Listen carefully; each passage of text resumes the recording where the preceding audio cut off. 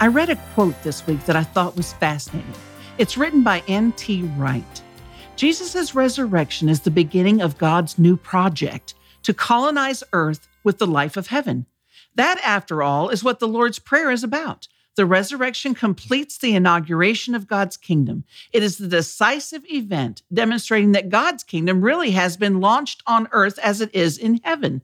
The message of Easter is that God's new world has been unveiled in Jesus Christ and that you're now invited to belong to it. Resurrection is a proof that Jesus Christ came to unveil heaven and that you're now invited to belong to it, to be an actual citizen of heaven eternally. We've discussed before that as Christ followers, we become citizens of God's kingdom, living and demonstrating that kingdom life on earth until we experience it fully in heaven. Reen, how do you feel we live Christ's resurrected kingdom life on earth now? Well, one thing I know, Jesus lived a radical life. Almost everything he said and did demonstrated a life radically different from our world. What if we celebrate our resurrected life by literally following Jesus' example?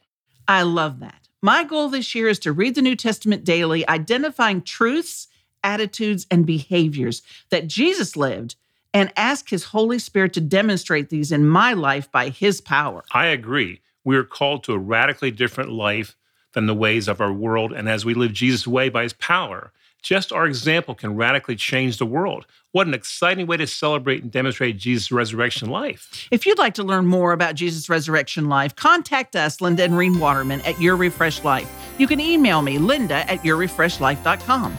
And remember, live refreshed. Share your refreshed life today.